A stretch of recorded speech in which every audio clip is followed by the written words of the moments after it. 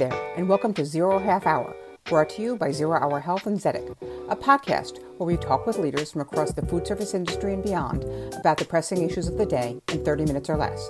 Our goal is to share ideas from diverse perspectives on a range of topics that matter to every business in the current and post-COVID eras.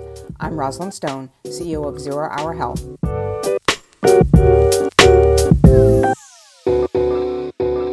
Good morning. My guest today is Jonathan Mays from Winsight Media. And John, tell us a little bit about yourself, who you are, what you do.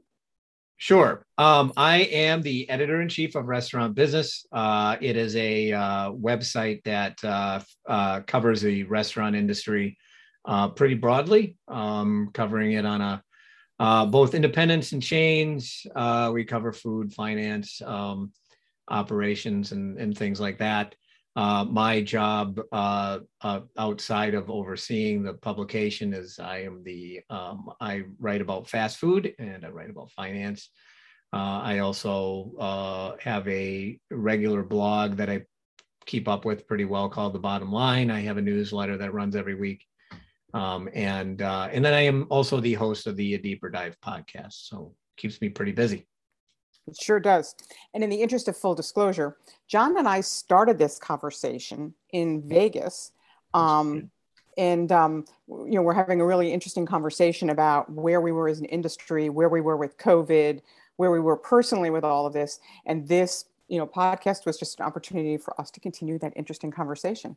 Although it was better with a cocktail and not coffee this morning. But So tell me a bit about yourself and your family COVID situation. Where did you ride out COVID? What you work from home normally, right? Yes, I've been working from home for like 7.5 years. So to me, nothing was very different except that there was more people around the house.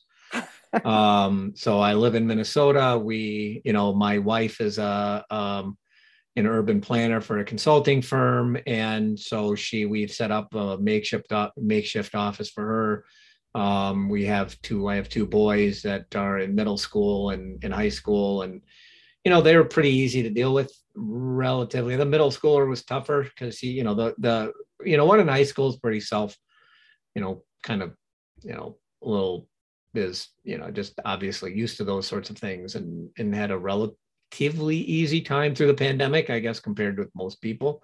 My younger one was a little tougher because he's in middle school, and middle schoolers, he was in 6th grade at the time. That was tough. That was tough for him. So sometimes we had to wake him up on a Zoom meeting.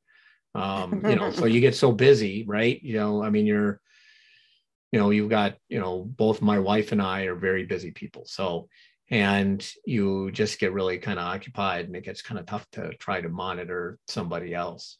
For the most part. So, I wouldn't call it a lost year for him, but it was kind of tougher for him to get through that. That was the one thing. So, it wasn't easy on kids, period. I think that's, I think that if we could go back and finding a way to keep kids in school probably would have, I don't know how you do it with a pandemic, but that's one of the things I think that you're seeing a lot of is people really resisting the idea of having to educate kids at home and things like that. Because that was very difficult. A lot of people.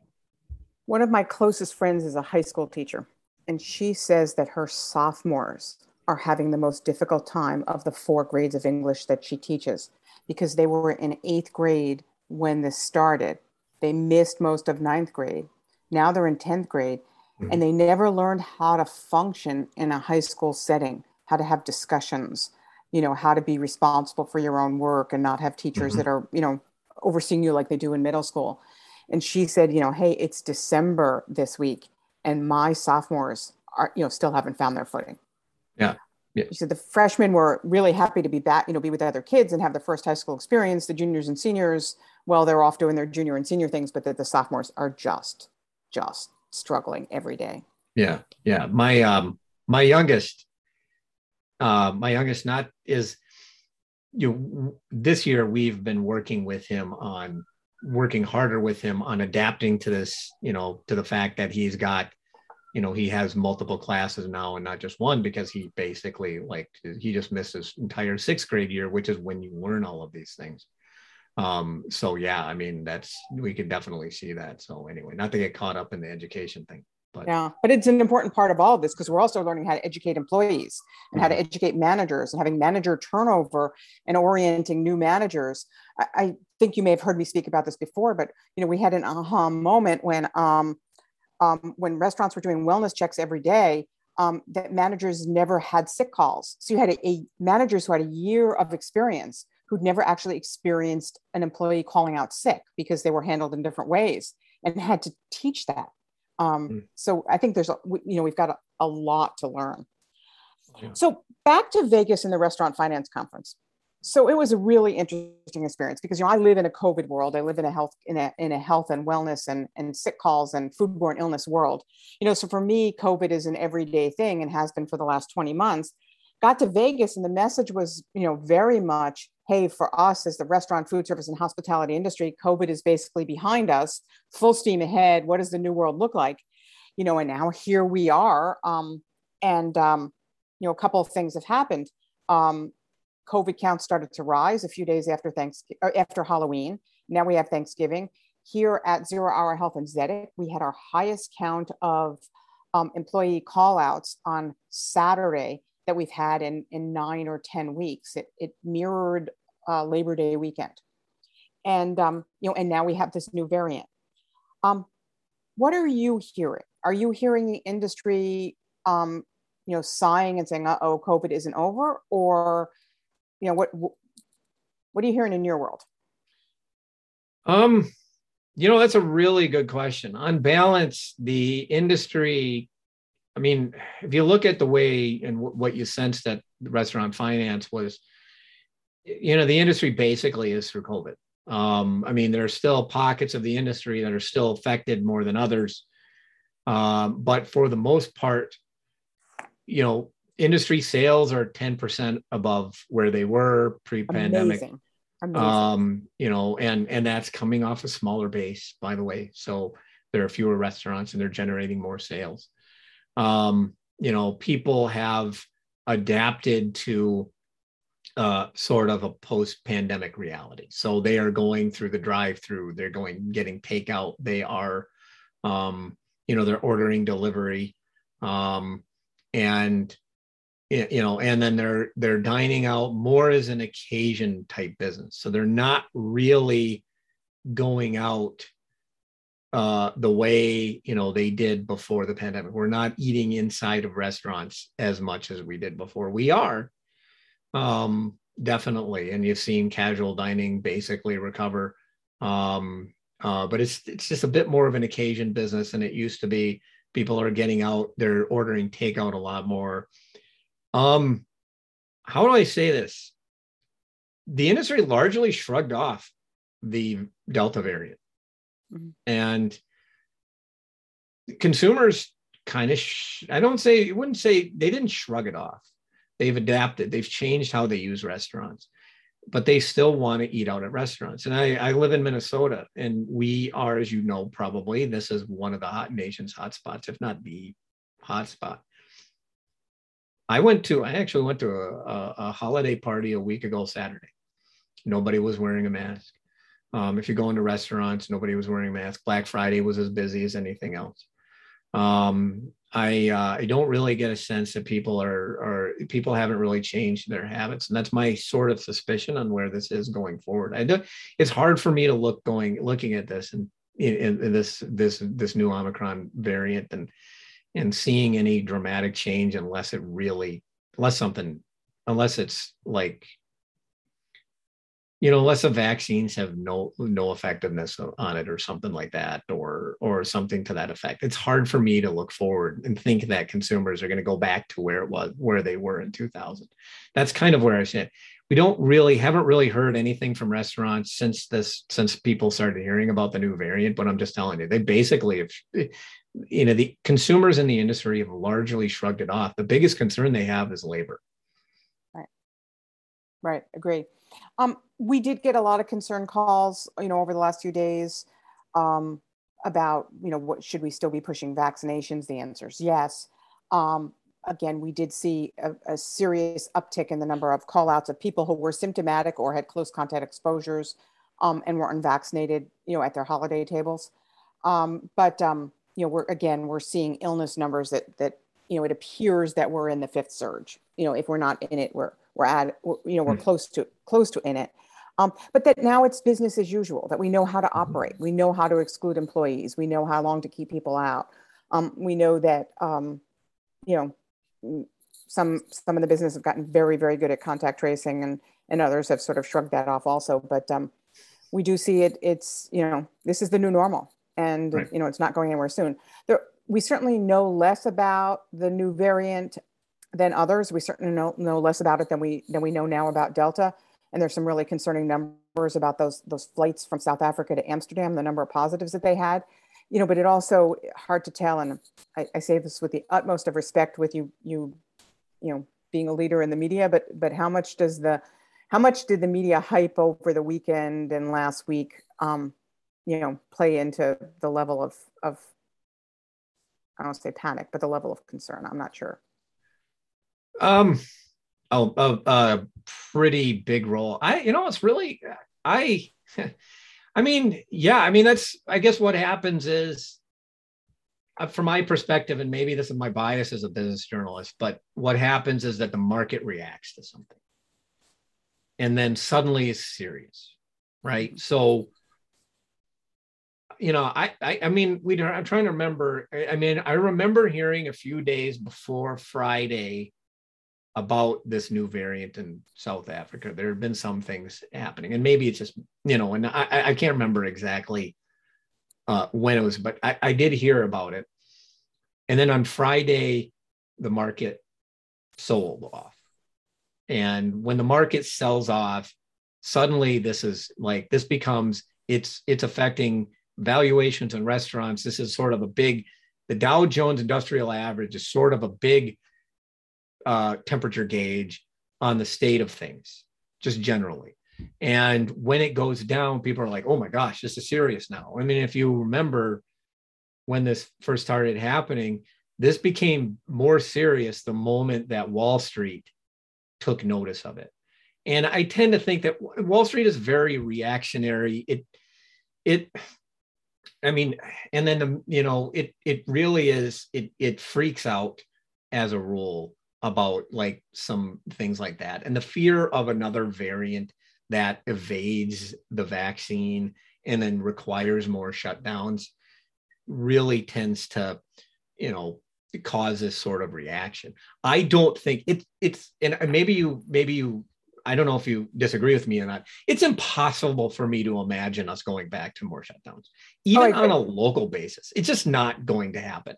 We've got a vaccine. And what I know,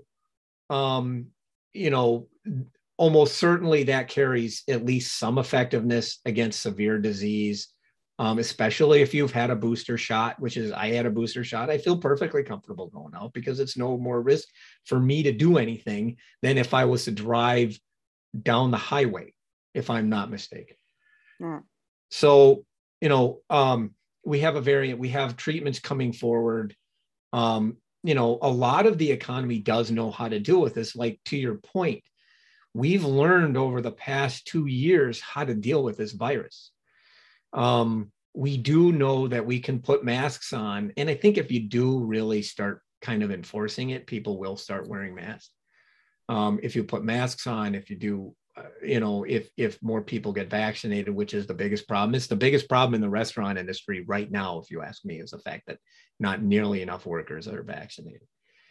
So it's impossible for me to go. So I guess the point is that what happens when the market reacts and then the media does definitely react, does have this overreaction tendency. Is like, I remember seeing people, like the vast majority of people on this planet never heard of the Omicron variant before Friday. Mm-hmm. Friday is when it happened. And I remember, and I was up super early on Black Friday, not necessarily because I was going up shopping, but because I was just up. And I remember reading stories early about like people shopping despite new variant. Well, nobody had heard of the new variant. They're certainly not going to change their habits as a result of it. It just tends to, they see what's happening, they see the reaction, they see this news, and then they just sort of jump all over it. And then this happens on many, many occasions. And that's sort of where I see that's sort of what's happened. I mean, I think things, and then it takes a while and maybe people calm down a little bit. And I think maybe that's happening right now, but man, yeah, Friday was nuts. Yeah. I think that vaccines work and they're going to work for this variant and other variants, or they're going to modify them. They already say it's only going to take them 100 days to modify the vaccine. We know that masks work. And I think that the masking, the issues with masking messaging, in this country were, really contributory to, how bad COVID got. If we had masked up, maybe we could have kept schools open. Maybe we could have kept restaurants open. Maybe we could have done other things. And the wide variability. I live in New York. New York is very masked, unlike Minnesota. New York is very masked. I live next door to Connecticut. Connecticut is unmasked. Heck, there's a lot of people like me that go back and forth across the state line, 4 times a day. So I think we're going to see that between vaccines, masking, and these new medications, that's how we, get to the next phase and get this to be endemic. Some of the industry is still masked, some is not. One of the benefits that has been the case is that vaccinated employees could take off their masks, and we may lose that benefit. I did have one comment though about the percentage of the industry that is vaxxed. We have not done a great job in collecting vaccination information from employees or incentivizing them or whatever we need to do, winning their trust for them to give us their vaccine cards. But I will tell you that over this past week and in this past week, when an employee was exposed and we did not have a vaccination record on file for them in our system, we often found out they were vaccinated, they uploaded their card, and we could allow them to work. So I don't think that the industry numbers are as low as we think they are. We just need to do a better job of communication and getting that information from employees and having them understand why it is we need them to get vaccinated and share that information with us, regardless of what happens with the OSHA ETS. Yeah. So I want to shift gears for a second. So you've been doing this for a while. The industry has evolved. What have been the biggest changes that you've seen that have impacted restaurants, food service, hospitality over your tenure? Oh, well, I mean, the biggest one, I think, and probably by a long shot, is the influx of technology into the industry. I don't think, and obviously it probably makes sense if you think about it for more than a minute. Historically, I mean, I'd say probably for most of my career, the industry was sort of a Luddite, a collective Luddite. I mean, it really resisted technology to a great degree. And part of it is because technology, there's an upfront cost to technology. It's very expensive to open a restaurant on balance compared with a lot of other businesses. And, so restaurants just don't want that additional cost onto it unless they see a real benefit. And labor was always cheap, right? So you could always get cheap labor. And so the industry relied heavily on cheap labor for a very long time. And they've now gotten religion on this, and they've realized they absolutely have to get technology into the business. You've seen a lot of technology companies have, after, upending retail and hotels and leisure and all these other sectors, are now eyeing restaurants as a big area for change and disruption and innovation. And so, and they've started going in on this. You've seen, a lot of large companies develop over the past several years, in part to pay for this technology. So you've had, the creation of Inspire Brands now, which owns Arby's and Buffalo Wild Wings and Dunkin' and a bunch of other companies. And one of the reasons that company was created was to be able to pay for all of this technology because it's going to be disrupting the industry to a certain degree. Restaurant Brands International was created, and not necessarily because of that, but in part because, economies of scale are definitely coming in the industry. So you're getting this massive consolidation wave, in part because of technology. So technology is just fundamentally changing the way people interact. And we've seen this during the pandemic because it went, this whole trend went, on light speed. I remember talking with Hudson Reilly, who is kind of the research guy over at the National Restaurant Association. And this was like, I think in 2018. And I think it was Sally, the salad robot. I don't know if you've seen it. This is a salad making robot. And it was at the National Restaurant Show. And everybody's like, oh, look, robots are coming, right? And Hudson was like, yeah, I remember about like, he was talking about in the early 2000s. And when he had heard of when they saw a fry making robot first appear back then. Robots have been around. Automation has been around for a long time. It's been around in a lot of other sectors for a long time. I mean, heck, we've been making cars using robots, I don't know, for decades. None of that stuff is new. And only now we are now starting to see, for instance, robot waiters at local restaurants. You can now, if you go to certain places in Texas and places like that, you can see robot waiters. If you go to a couple of different White Castles in the country, you can see fry making robots. If you go to Las Vegas, there's a robot there that'll make you an alcoholic beverage. You're starting to see robots take place. You're starting to see automated artificial intelligence is taking a real big role in a lot of real big change. That is probably the biggest change in the industry you've seen going forward. And it's going to make, I think, long-term the industry more efficient. So I think in general, it's definitely a positive, because this industry really does need to get more efficient. We're seeing the problems today with the industry's overall inefficiency on a labor front.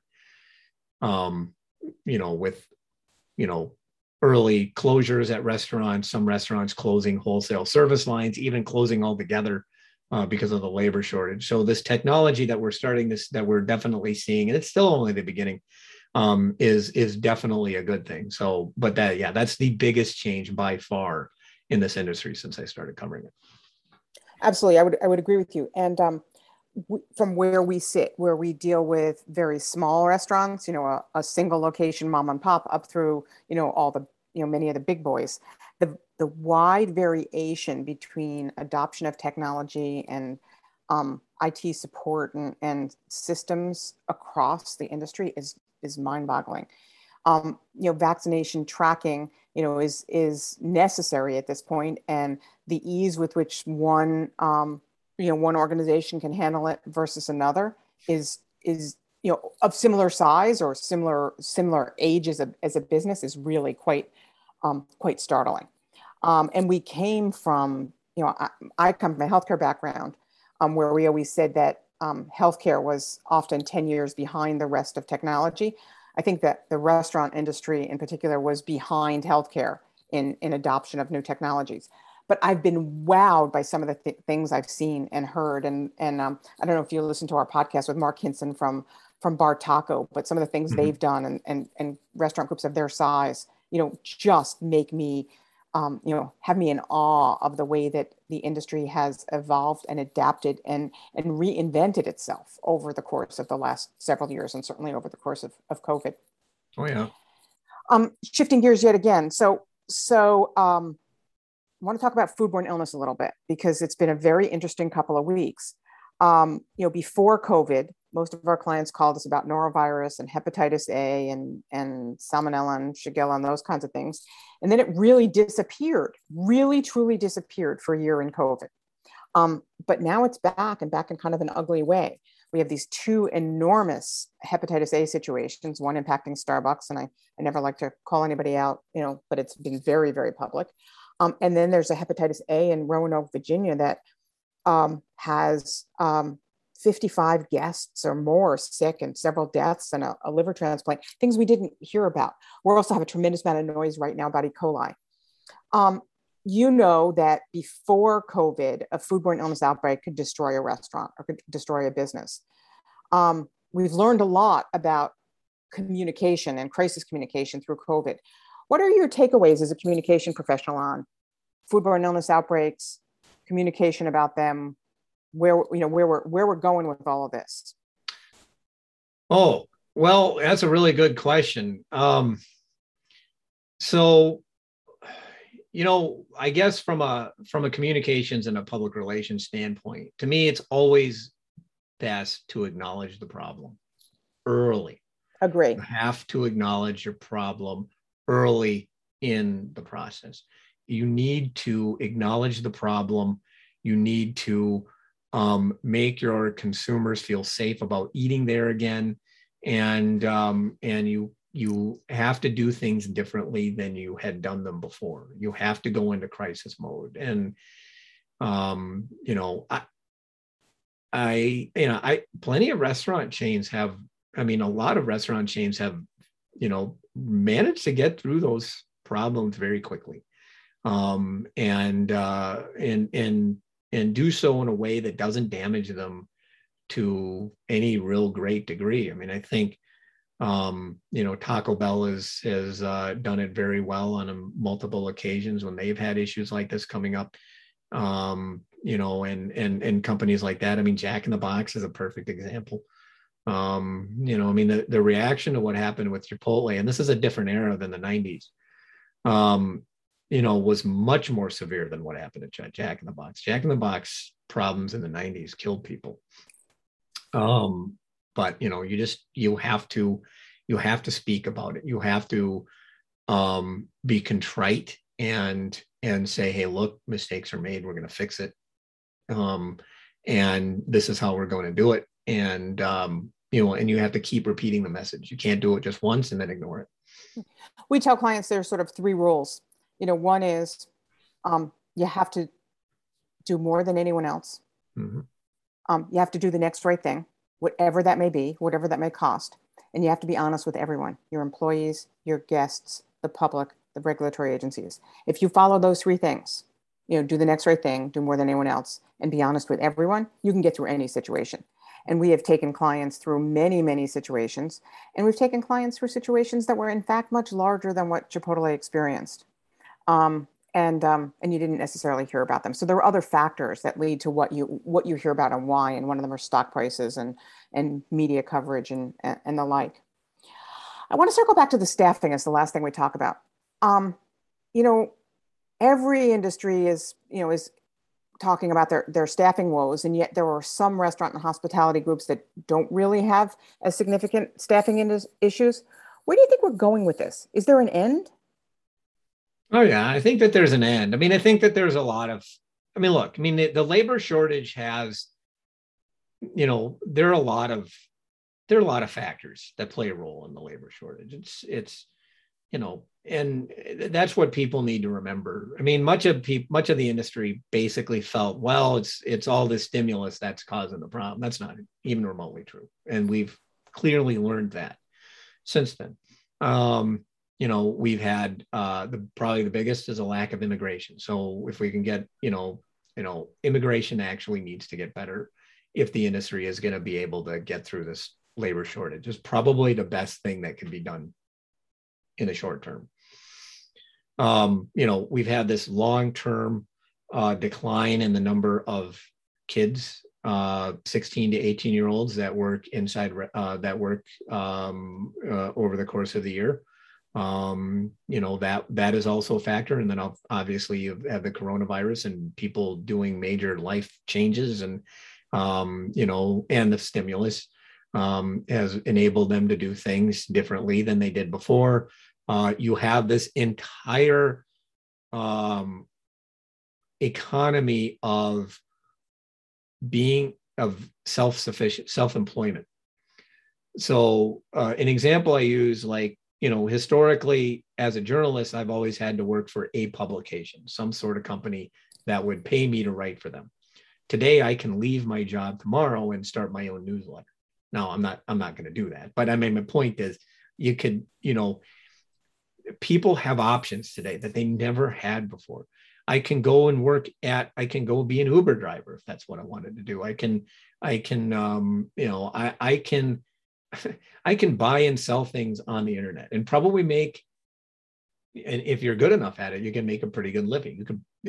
Kids make a lot of money selling shoes, for crying out loud. There's this entire economy that is based on this idea of being self-sufficient. And so people today, workers today, don't have to put up with some of the stuff that maybe they've had to put up with in the past. They don't necessarily have to put up with, being forced to, not knowing when their shift is going to be until the night before they have to go to work. They don't have to put up with low wages and super hard work. They don't have to put up with some of the things that they had to put up with. And that's just a reality that this industry is going to have to deal with. The good news really in that is that the industry is dealing with it. And I do think over the long term, and I've said this before many times, I think the industry is going to be better for it down the line. It's going to be more efficient. It is, your workers will stay longer because they'll be working in an environment that maybe, that pays them more, that probably respects their time a little bit more, that, there's more technology today that's taking away some of the ancillary things that they used to have to do, like cleaning shake machines, for instance. When I worked at McDonald's many, many moons ago, I had to, you had to clean the shake machine all the time. You had to clean the ice cream machine all the time. You had to clean all these other things. And if they find more technology to get rid of some of this stuff, that's fundamentally a good thing. And it makes the job a lot easier and better to stick around. I mean, I think it's just going to look kind of ugly for a bit, as the industry adopts this. But I think it's long-term, it's better, for the industry that it's going through this and it's sort of learning and adapting. So, yeah, I do think that there's an end. I don't think it's going to be a clean, easy end. It's just going to gradually happen over time, much like, I guess, the pandemic. It's not going to just be some clear end. It's just going to be, we're just going to learn to live with it like we sort of are right now. So, I think it's going to require a lot of, the industries are going to have to adapt and figure things out. And I think they will. They've adapted pretty well to a lot of challenges already. And I there's no reason why they can't fix this, but it's just going to look ugly. On that note, thanks so much for your time today, and look forward to talking to you again soon. Super. Thank you for having me on. Always appreciate it. Thanks.